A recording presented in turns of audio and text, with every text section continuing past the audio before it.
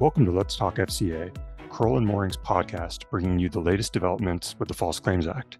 I'm Jason Crawford, and I'm joined by Michael Shaheen, a partner in the white collar and regulatory enforcement and healthcare groups. Good morning, Michael. Good morning to you. It's been a few years since you've been on the podcast. You should probably give the listeners a little taste of what you've been up to. Thanks, Michael.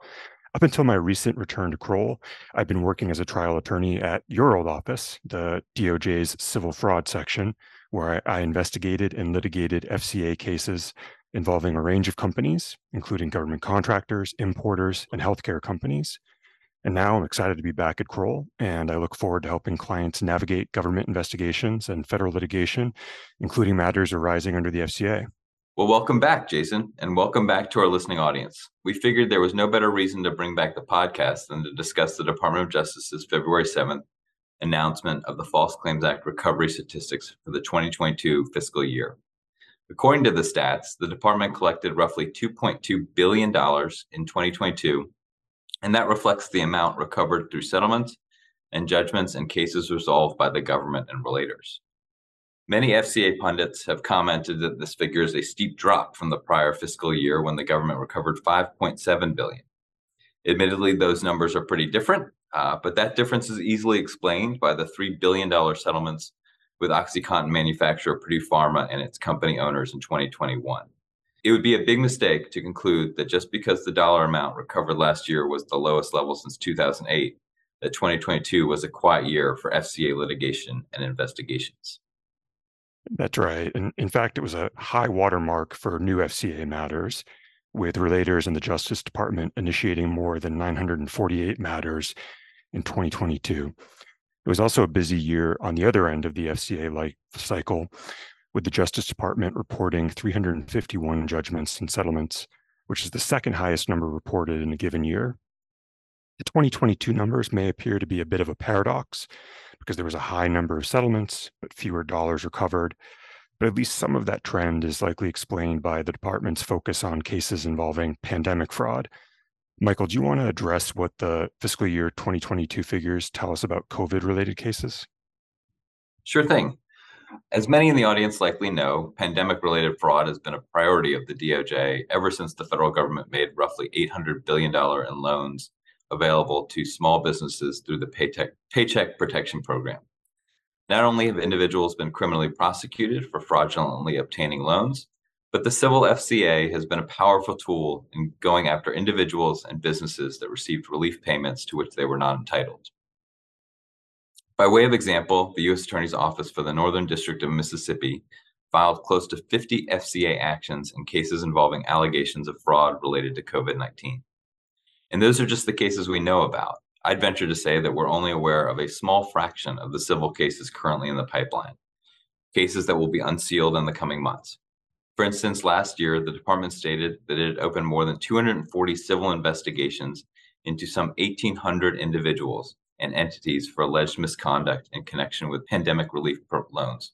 To date, the settlements have generally involved the low-hanging fruit cases, and these investigations have yielded recoveries that are comparatively small to typical FCA settlements, which may partly explain why the number of settlements was up last year, while the dollars recovered went down.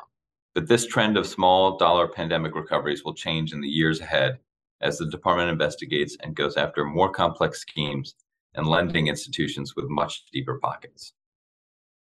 Thanks, Michael. And one of the areas where there could be more complex pandemic cases is where a loan recipient was ineligible under the size requirements due to the application of the Small Business Administration's affiliation rules. And while we're on the topic of the SBA, the DOJ's February 7th press release highlighted the largest ever FCA recovery based on allegations of small business contracting fraud. In the Trimark case, a food service equipment company paid $48.5 million to resolve allegations that it had manipulated contracting opportunities that had been set aside for small businesses and service-disabled veterans. That settlement also required a Trimark executive to personally contribute $100,000 to the settlement, underscoring the department's continued focus on holding individuals accountable under the FCA.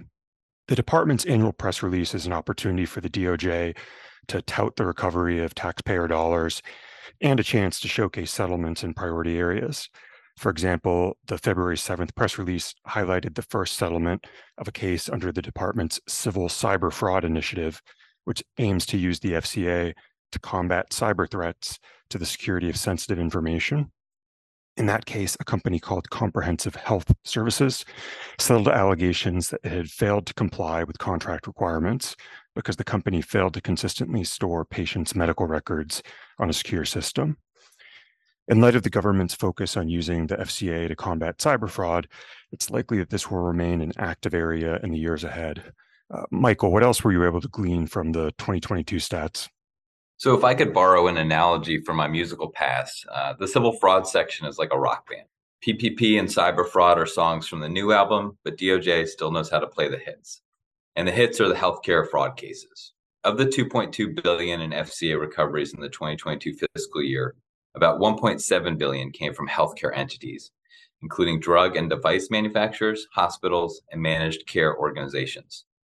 And the settlements highlighted by DOJ's press release were representative of the healthcare-related FCA theories of liability that we frequently see in these cases, such as unlawfully inflated drug prices charged to federal agencies and violations of the federal anti-kickback statute, which prohibits exchanging value to induce the referral of federal healthcare program payments.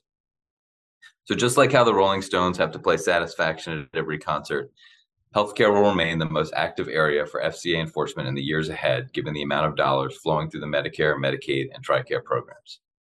Jason, any concluding thoughts for our audience? Thanks again, Michael. To conclude, I'd say that industry should not interpret last year's decline in FCA recoveries as a reflection of diminished enforcement activity. And it would definitely be a mistake for companies to see the drop as an indication that they can stop leaning in to compliance efforts, because the record number of new FCA matters initiated by both the government and relators in 2022 suggest a likely bump in the annual recovery amounts in the years ahead. Companies across industries will be well served by investing in compliance and training measures aimed at preventing and detecting fraud if they want to avoid becoming just another statistic in a future DOJ press release. Well, that's all for this episode. We'll see you next time on Let's Talk FCA. Let's Talk FCA is brought to you by Crowell Moring LLP. You can find more information at crowell.com/letstalkfca.